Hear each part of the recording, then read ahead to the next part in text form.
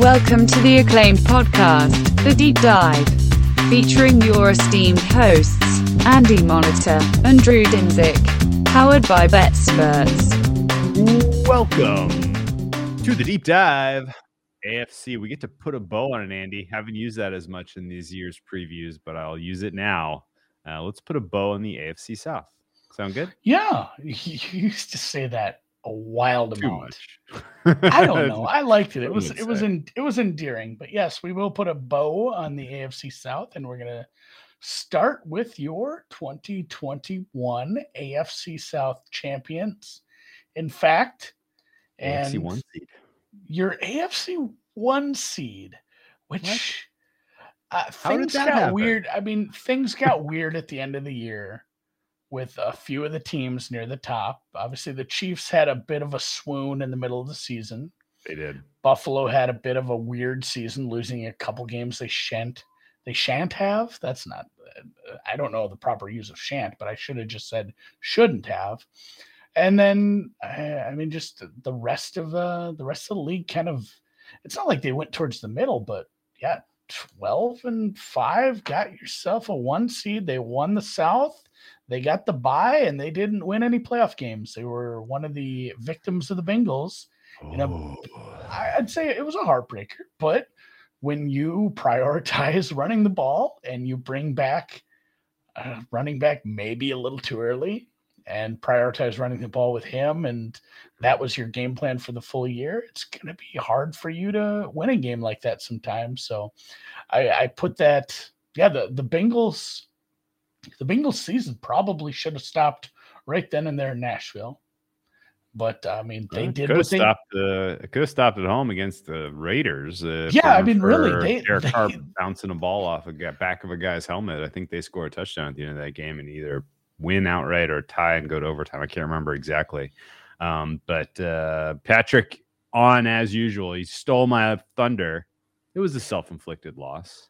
But again, like if we just kind of go back in time to the beginning of the season and what was expected out of this team, being there in the second week of the playoffs in a very crowded AFC, about as good as you were hoping for.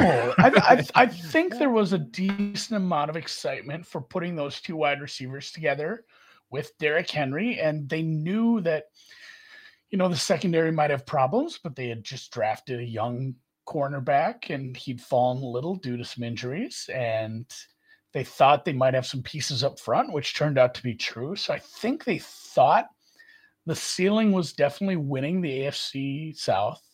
They reached that. The 1 seed, I don't know if they really believed that was within grasp with the Chiefs and the Bills. And my goodness, that still blows my mind how that all worked out. But I think they probably achieved about as much as they could have and should have in a weird way. Getting the 1 seed, it didn't right. Like getting to the second weekend after beating like a wild card team and then losing to Buffalo. Yeah. That felt right. Yes. Getting the 1 seed and losing to a Bengals team like this felt weird. So yes, it was a weird ending, right. And they couldn't keep those two star wide receivers on the field together. Oh, man, you're flying. You're not going to reflect on their season anymore at all. What's that? You're going right. You could jump right to the offseason?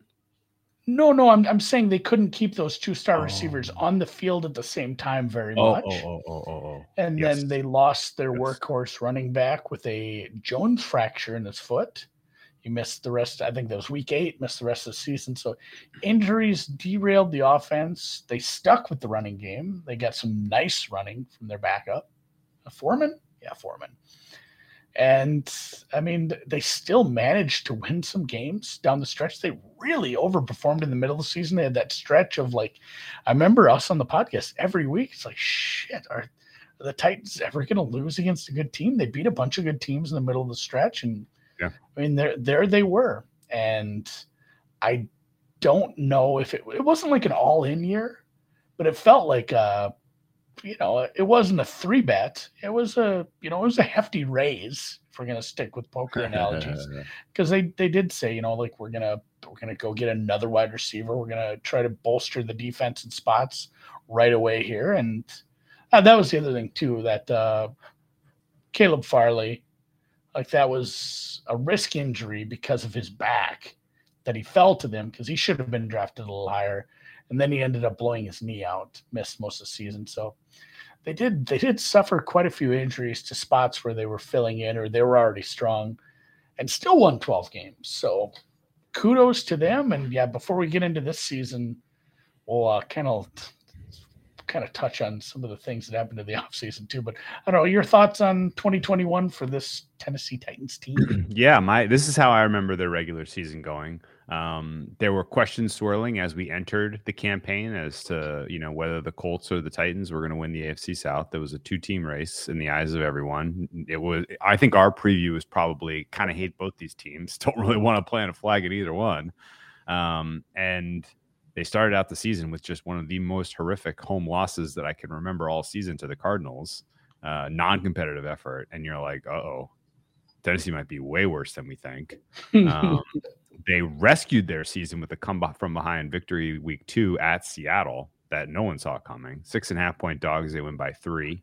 Really impressive to kind of bounce back at that point. And then they face off, early with Indy to kind of give either team the pole position for the division, and they beat Indy pretty comfortably. At that point, Derrick Henry, there was a lot of speculation preseason. How much are they going to possibly use him? His usage the prior season was astronomical. His number of touches they gave him in the rushing game were so high that you thought the end is nigh. Like they can't just continue to give him this workload and expect him to be able to handle it.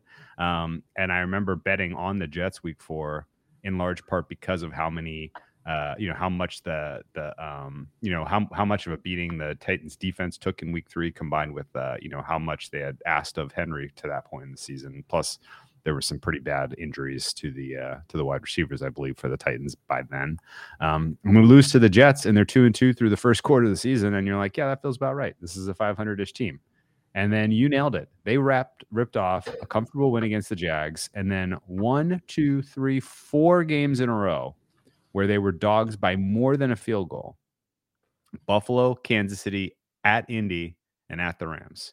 Those are 3 of them are 3 of the 4 best teams in the NFL last year. But, just realistically, like, don't overthink it. Like, those were elite teams they went toe-to-toe with.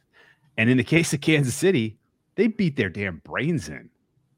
Do you remember that game? Like, how in the world does a team lose to the Cardinals week 1 the way the Titans did and then beat the Chiefs in week 7 the way that the Titans did? That was really, really, really strange. That whole stretch didn't make a whole lot of sense to me. So No, I don't know. Like, I don't know if I'm able to even rehash it, but yeah, that it didn't make sense, anything that happened last season, honestly. And somebody said this in the chat too, like a really well-earned coach of the year. Yeah, that's probably right. I mean, you had some stars in this team, but you lost who probably would have won an offensive player of the year or finished runner-up to a cup. Like, you lost, you had there's 2 stars, and one of them was a little longer in the tooth, but you had these 2 wide receivers that couldn't stay on the field. I think somewhere I found it said, like, the pairing of Jones and Brown were only on the field for 30% of Tannehill's dropbacks last season. That's not what you want from your 1-2, especially when you just put it together that year. And they were maybe not lucky, but they've been, and again, I found this in Football Outsiders, but this is mentioned everywhere. The Titans were a combined 13-4 in games decided by 7 points or fewer in the last 2 seasons. 3rd best in the league. I didn't see a lot of lucky wins. I didn't see a lot of lucky wins. But that's what I was going to say. It didn't feel like lucky wins. It just felt like there were a lot of games that were close at the end. And that does have a way of regressing. And as we get to this offseason and into what they're going to put out on the field for a product next year, I think that's going to help things along. But they are not your favorites to win this division for a reason. And it's not only reasons of what the Colts have done this offseason, I believe. There is probably a little room for this to move down a touch. Okay, so after that hot stretch, and you can kind of reflect on, that I didn't even mention after they beat two ridiculously tough road games at Indy, at Rams, after KC Buffalo at home. They then hosted the Saints, beat them, and they went from 2-2 to 8-2. And if you want to get a 1 seed, that's what you need to do. You need to surprise in the middle part of your schedule. The market continually just did not give them respect. They were dogs. They're dogs. They're barely favorites at home against the Saints. Finally, the market flips on them. Can't cover against the Texans. Lose outright to the Patriots. Excuse me, not only can't cover, they lost as 10-point favorites to the Texans. Can't beat the Patriots on the road. And then, finally get another cover with a comfortable win against the Jaguars. But they lose to Pitt. And at this point, kind of things were crystallizing where you're like, okay, they're not that good. They may ultimately get the 1 seed, but this is not like a great team. Down the stretch, one very impressive win against Miami. But then lose their finale to Houston Texans somehow in a game that I guess they probably rested a bunch of guys. But they put to the test the idea of if you rest in week 17 and you have a bye week 18, maybe you come out a little flat in your playoff game. Happened to the Packers last year, and it happened to the Titans on offense. Because in that playoff game against the Cincinnati Bengals, the Titans defense was, how do you say, dominant? They were superlative. They were so ferocious in the pass rush. I forget. They had 9 sacks of Burrow. It felt like 19. And it did not matter because Ryan Tannehill played them out of that game. Yeah, the game plan and Tannehill's performance, they just didn't put up the points they should have. They only gave up 19, and they didn't really feel like they had a shot. They had a shot. It's not like it was a lost game, but yeah, I'm just still, this bugged me earlier too. Like, has a team who got a 1 seed ever lost 2 games to like top 5 drafting teams? Like losing to top 4, losing to the Jets and the Texans as your 1 seed just is so weird. But again, like the Bills lost to the Jags. It's what makes freaking Survivor League so hard in the NFL, man, is this stuff happens every single year. And really, like, I don't know how you feel about last year's Steelers. That's not a good loss either. Mm-mm. Like only putting up, it is a tough defense, but that should have been a decent matchup, even up at Heinz / whatever the hell it's called now. And they got looks like 117 yards passing that day. Yeah, and honestly, Tannehill we reflected in great detail the Dak Prescott failure that was the playoff game wildcard weekend against the Niners, and how that kind of really impacted the long-term perception of him as a player and that team. Because frankly, if you're going to be a championship quarterback, the arc is pretty written in stone. You have as a young player, you make a playoff run, or you make a run that takes your team to the playoffs, maybe a little before people expect. You lose your first playoff game in embarrassing fashion because you're nervous or whatever. Who knows why? Or just because you don't have the experience of playing a team for the stakes and on that level. And then the next time around, maybe you put together a little bit of a run. And if you're great, then ultimately you take the next step and you win, either a conference championship or a Super Bowl, right? And Dak couldn't pull it off, and Tannehill really regressed from the last 3 seasons in terms of his playoff performances, where he took a Tennessee team surprisingly to an AFC championship game, had a lead, had a shot to beat the Chiefs, loses that game after impressive wins in round 1 against Tom Brady and round 2 against Lamar Jackson. And the next season, Lamar Jackson gets his revenge. You don't win your playoff game because of a bad game plan. That was on Vrabel. And then last year, it was 100% on Tannehill. Tannehill performed completely inadequately to win a playoff game. If he has an average day, the Titans win that game. If he just doesn't make a mistake on his last throw of the game, the Titans probably win that game. Like it is rare that you see a playoff game determined because of the quarterback, that is like you circle a win or a loss of our team and you're like, it's because of one guy's contributions in a negative sense. But that was exactly what happened, I thought. You can blame a little bit The way that they deployed Henry pretty aggressively in that game.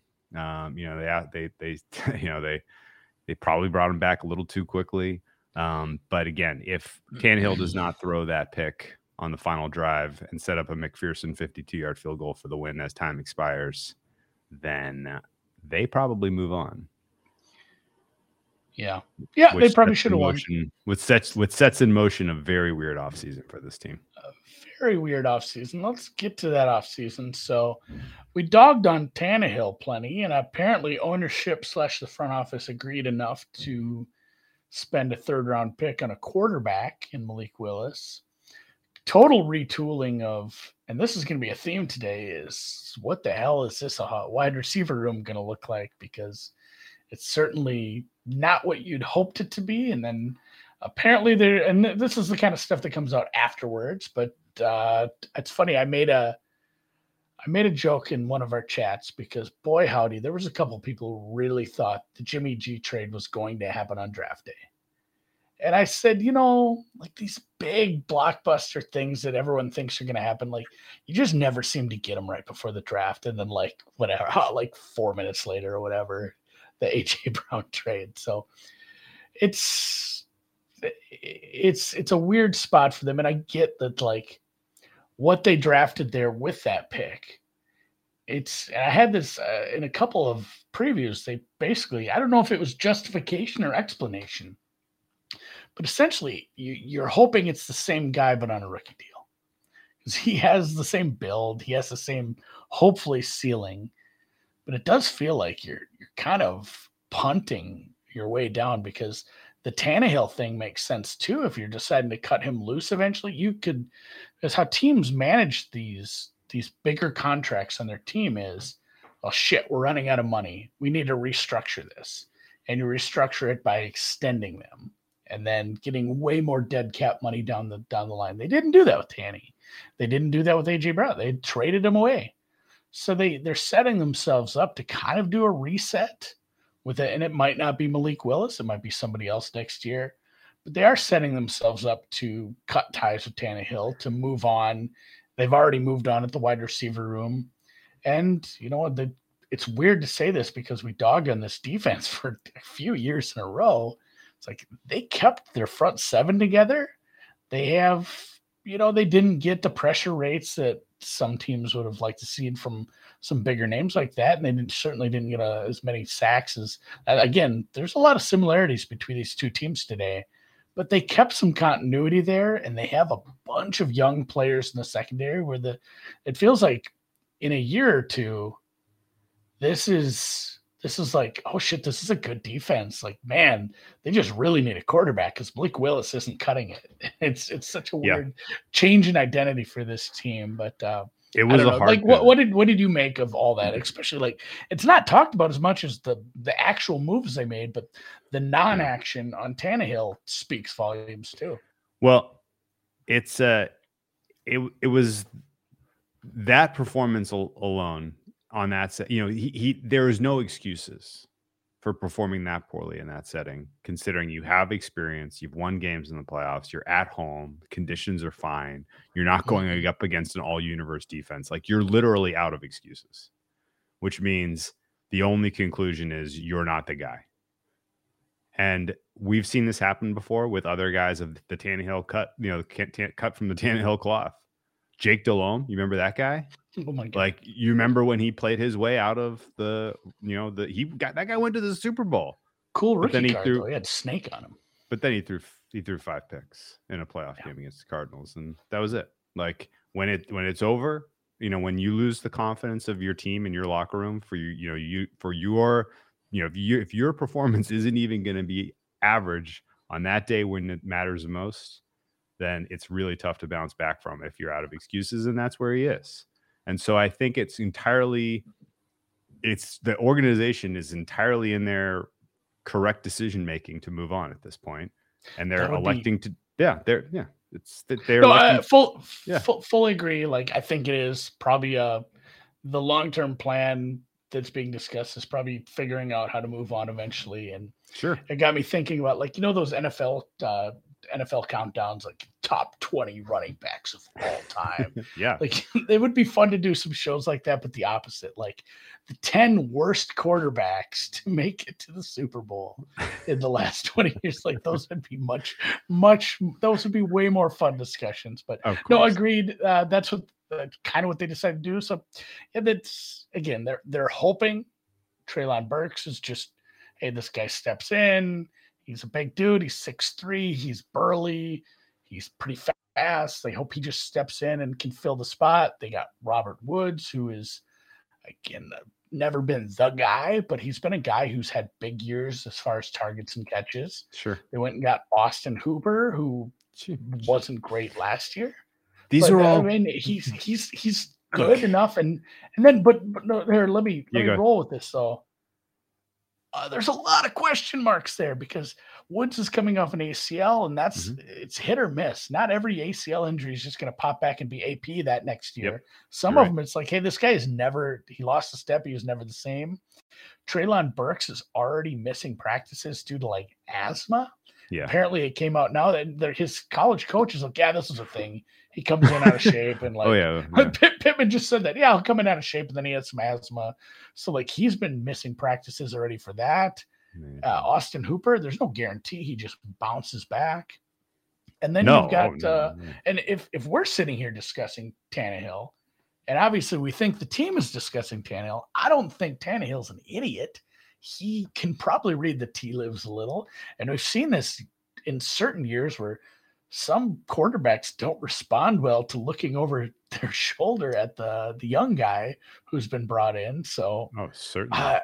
There's a bunch of damn question marks around what this offense is going to be. And again, Derrick Henry was good. He's always been great. He's been a great player, but even last year before the injury, he wasn't getting as many yards after contact as he once did.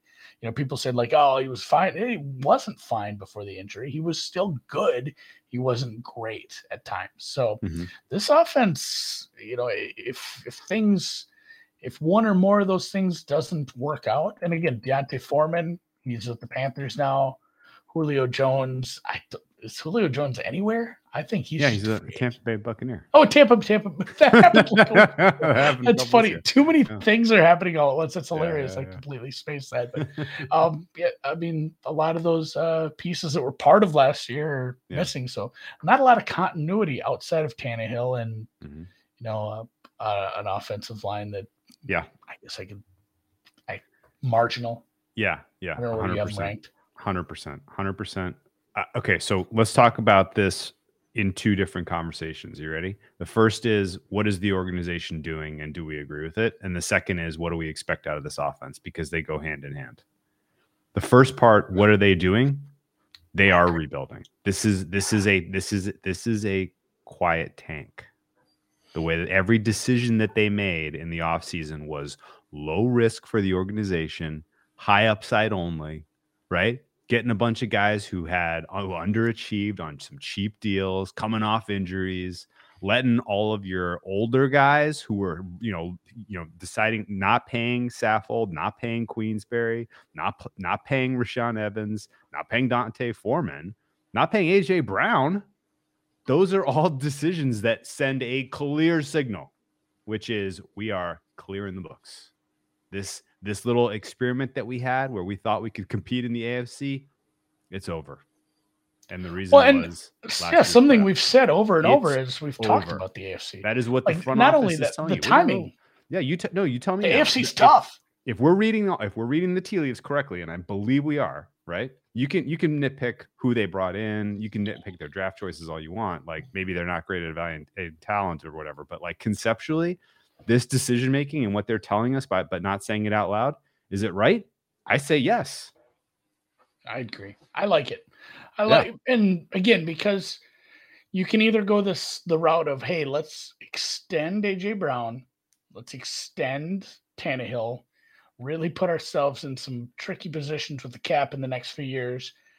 And that implies that 2022 it's our year. Like, is that what you want to do when the Bills are looking just as strong as last year The Chiefs, people aren't even talking about how good the Chiefs can be. Sure. Your own division mate went out and filled the one void that they really needed to fill with a veteran presence that we'll get to later in the show. Amongst other teams, I haven't even talked about the AFC North at this point. There's a non-zero chance Watson plays a bunch of games, and they're still the third best team in that division. Yeah. Like there's so many good teams in the AFC. I think that probably played a part in that. Like, hey, if we want to put ourselves in a bad position, we have to be sure we're going to at least be one of the top 2 or 3 teams in the conference. And it's so hard to say that they could do that with all those other good teams. So I like it. I agree with it. I'm going to go a step beyond. I love it. Do you know how rare it is? That front offices that are self-aware can self-evaluate and have like the freaking balls to do stuff like this? It is really rare. And like, you want me to, the arc is very, very clear. Like Tannehill probably doesn't finish the season as the starting quarterback. They probably would like to see what they got in Malik Willis at some point. If it goes by the way, talking about fucking stealing the show, like what was the capital they spent on that guy? Like virtually nothing. Like that, if he is anything, like you potentially stole something, even if he ends up just being your backup. There were mocks where he went in the first. Sure. Lots of them. For sure. Like most of them. Yes. I think almost all of them had, he was expected to go in the top 10. His over-under was 20, like 19 and a half. But it's refreshing that a front office has this much foresight and can act so sincerely in terms of what exactly they have and who they are. And on a time like refreshing is the right word for it. Yes, because it's almost always the other way. It's almost always the other way. Yeah. Delusion usually rules the day when it comes to front office decisions. This is a team that knows their success was on the legs of Derrick Henry, and Derrick Henry is now on the decline. This is a team that got they got the 1 seed last year thanks to some fortunate bounces and some impressive wins in season. And if Tannehill caught a heater and they go to or win a Super Bowl on that, then mission accomplished. They still, then decisions are a little bit tougher, or everybody kind of gets paid in the offseason. But it went the opposite way. And Tannehill played them out of the playoffs, and it was a clear sign that close this chapter. We have a coach. We have a coach in Vrabel who we like. He's got the rah-rah. He's got the Pete Carroll mentality, the rah-rah ability to rally his guys. Can't game plan for shit in the playoffs, but maybe he'll learn. And I think realistically, this was the best case scenario. But the part 2 of the conversation now about the offense. What do we have? This offense sucks.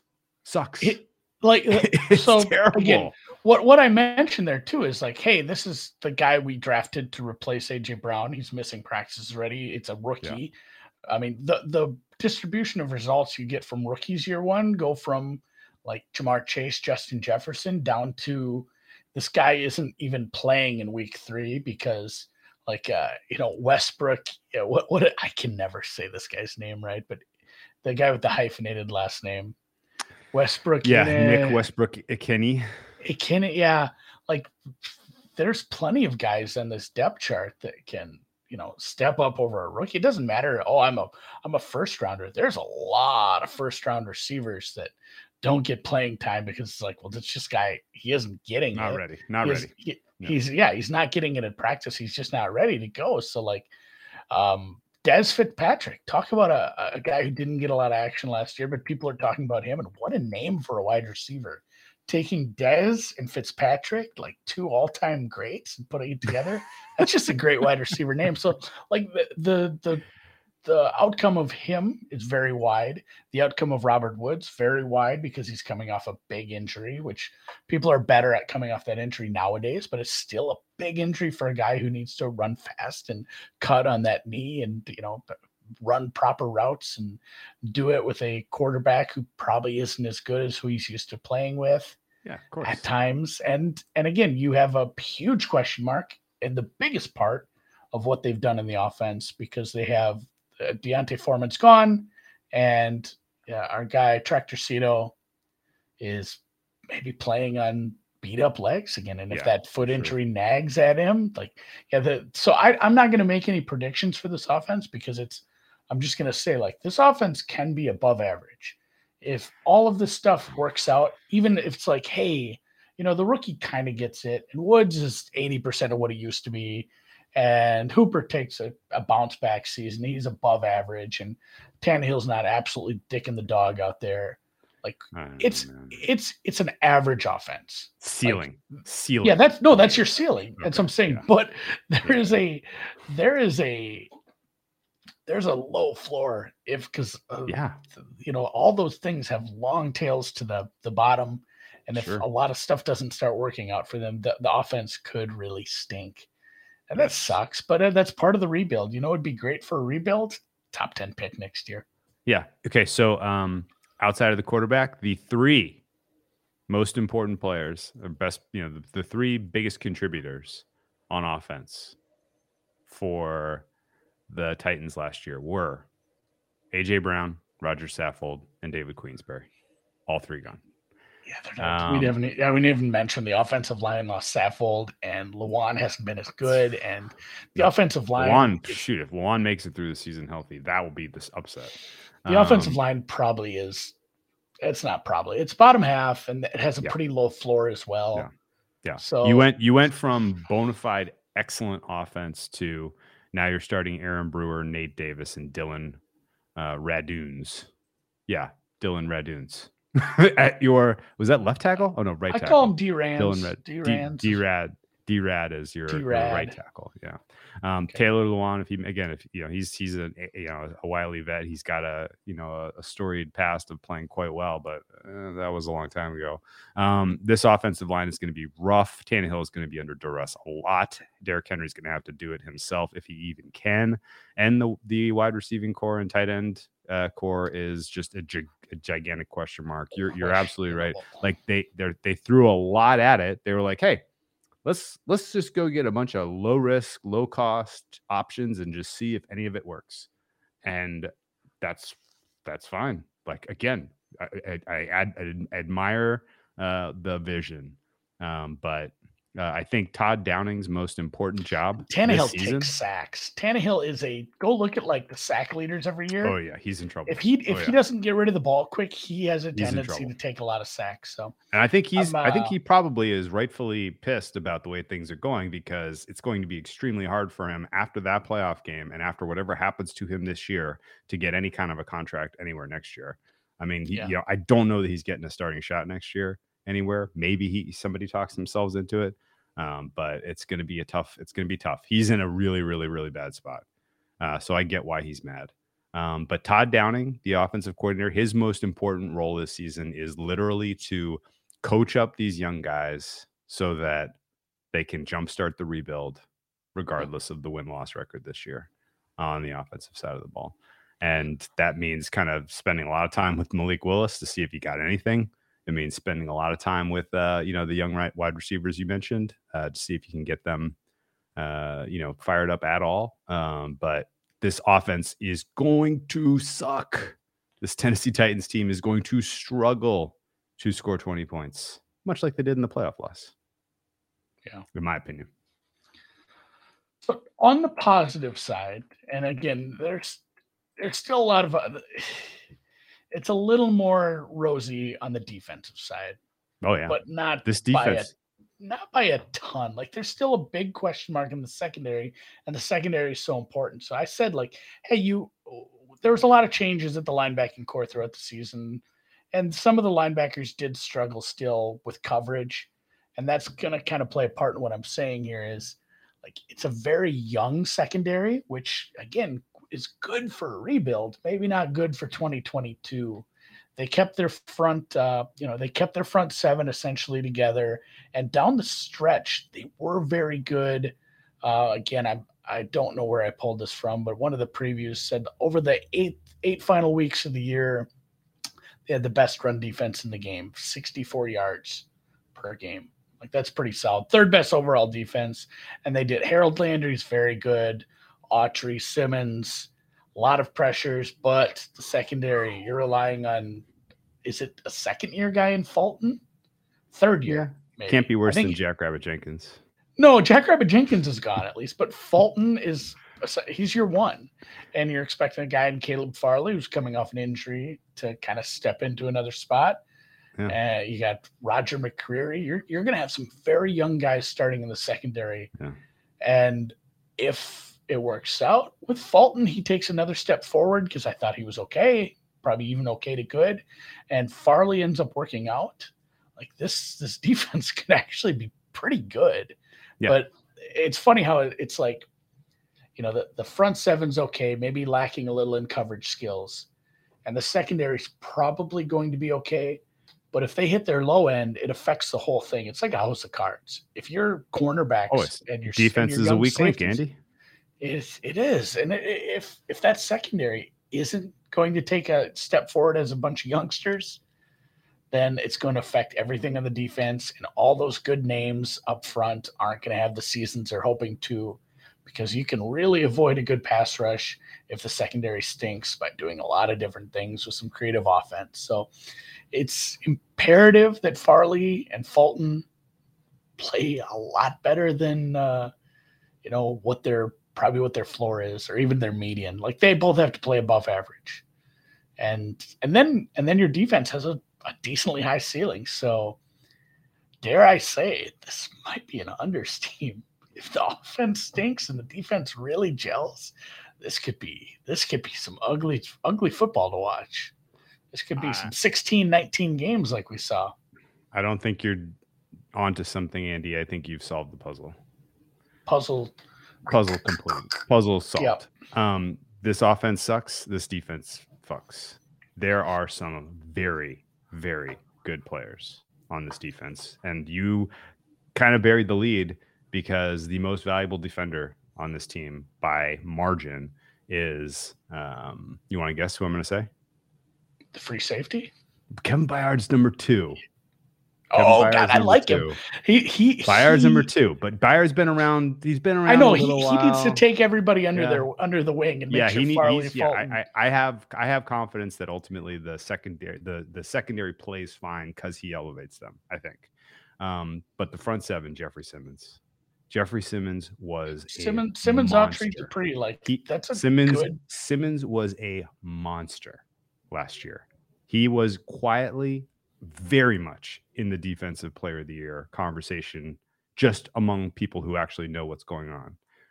And the other thing that's scary about Simmons is that this is his 4th season, and he has made specific improvements all 3 seasons.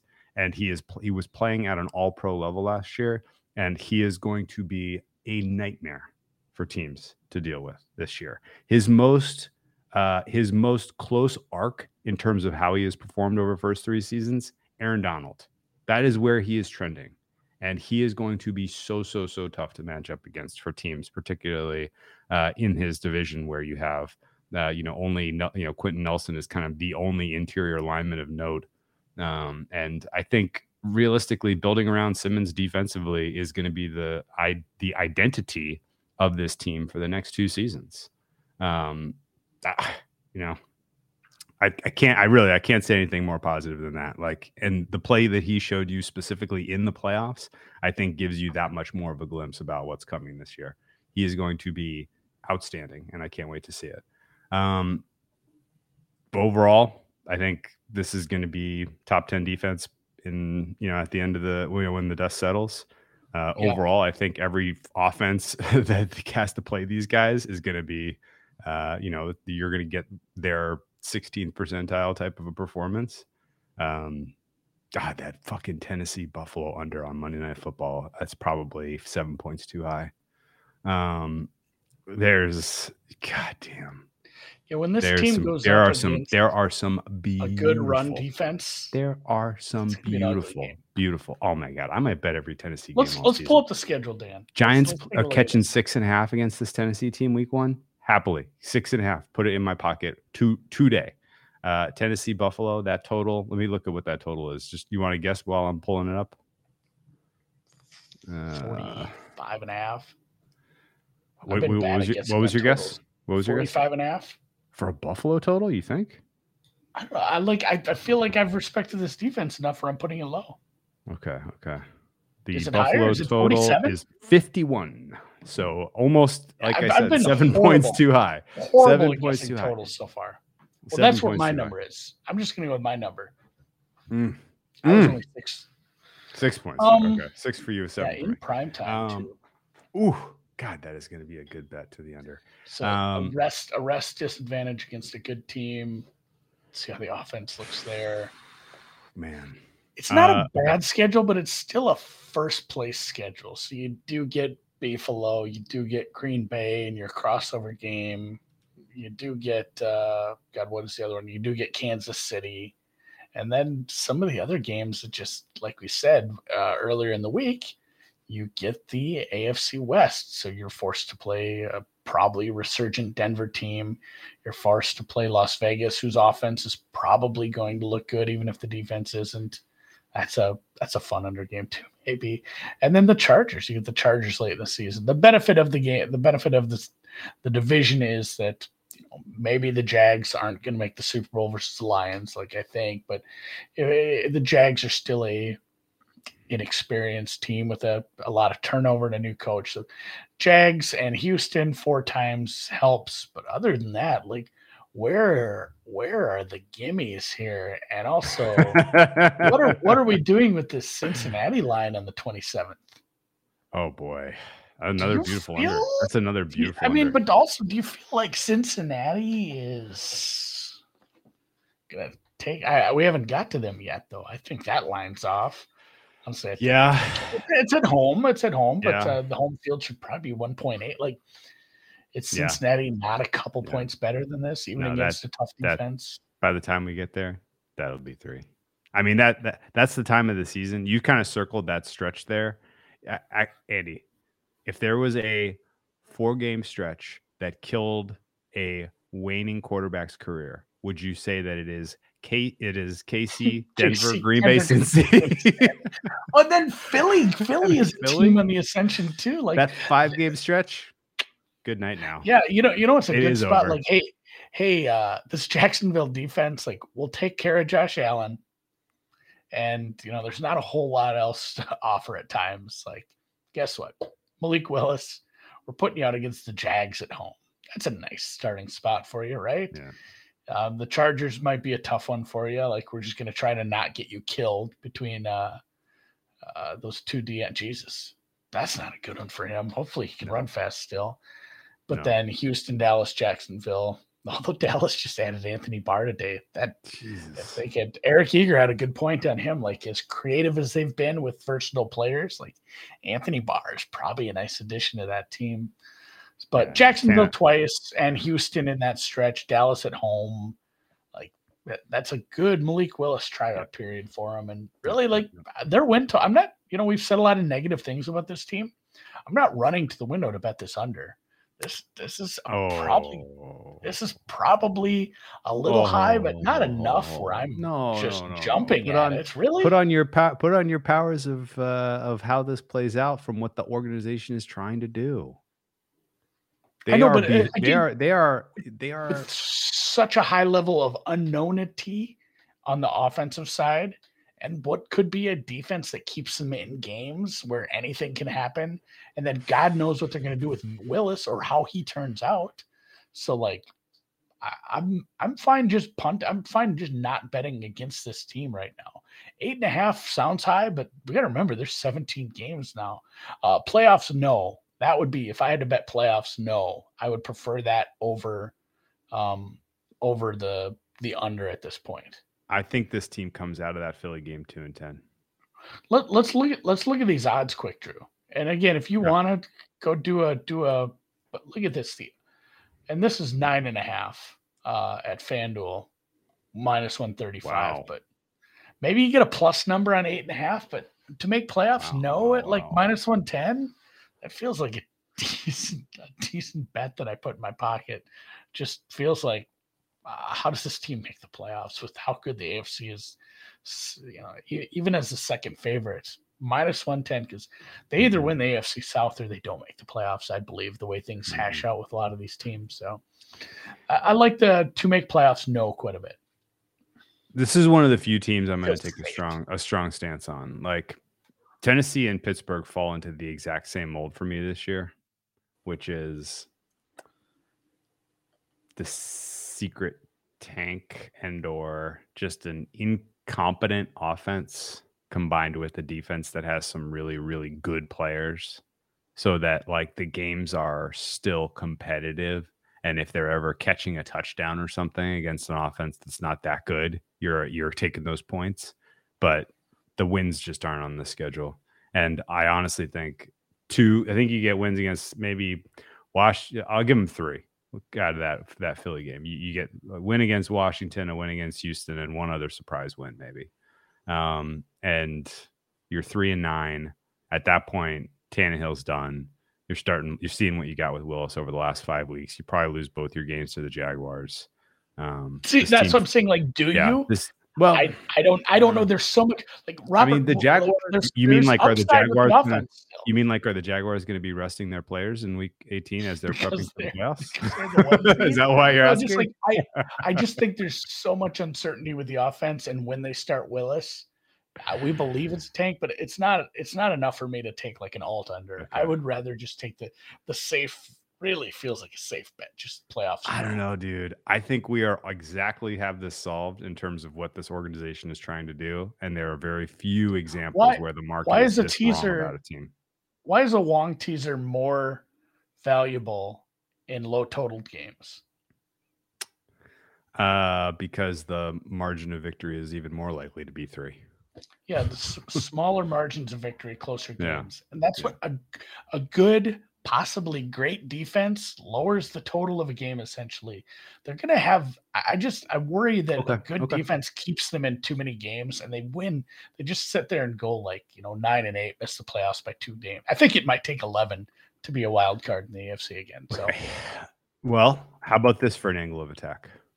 Are they going to finish above or below the Houston Texans in wins, losses? I mean, their floor is right there with them, 3 or 4.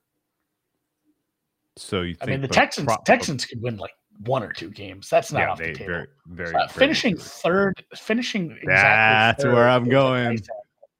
Yeah, there we go. Okay, there is that line exists, by the way. Let me look at what it is. Go to Bet Online. NFL final standings, AFC South, Tennessee Titans to finish third is, you want to guess? Plus 320. 425. Wow, that's pretty good. Plus 425. I think I'm going to bet Let's make a bet right here. Yeah, I think that's a good one. Where were you? Is that Bet Online? Yeah. So this captures the Jaguars. Which menu it is? Which menu? This is basically this is basically a parlay of the Jags making their win total and the Titans not, but you're getting played plus 245 plus 425 for it, right? Yeah. I mean that's basically what this is. This is a parlay of 2 win totals. Again, which menu was it under? There's under NFL futures, NFL team wins, final standings. NFL. There we go. Got it. AFC South. The AFC North is conspicuously missing from that. Weird. I wonder what's going on over there. So, all right, final thoughts on the Texans. There's going to be, the Titans. Yeah. There's going to be some very nice under spots for this team, and I'm betting them to miss the playoffs. Especially if I can find a better number. This is a temporary. This is a temporary sell on the franchise. I like the franchise. I think they ultimately come out of this smelling like roses because of their realistic attitudes. But this year is a sell, and I think they're basically telling us that with how they conducted themselves in the offseason. And yeah. All right. Tennessee. Good pod. Oh God, here comes the bot. Best adult dating site. How does it get us right at the transition every time? I don't know. It's very good about that. I'm married, bot. I don't need the best adult dating site. Also, I don't need it. I would just go find a second wife. I wouldn't use a dating site.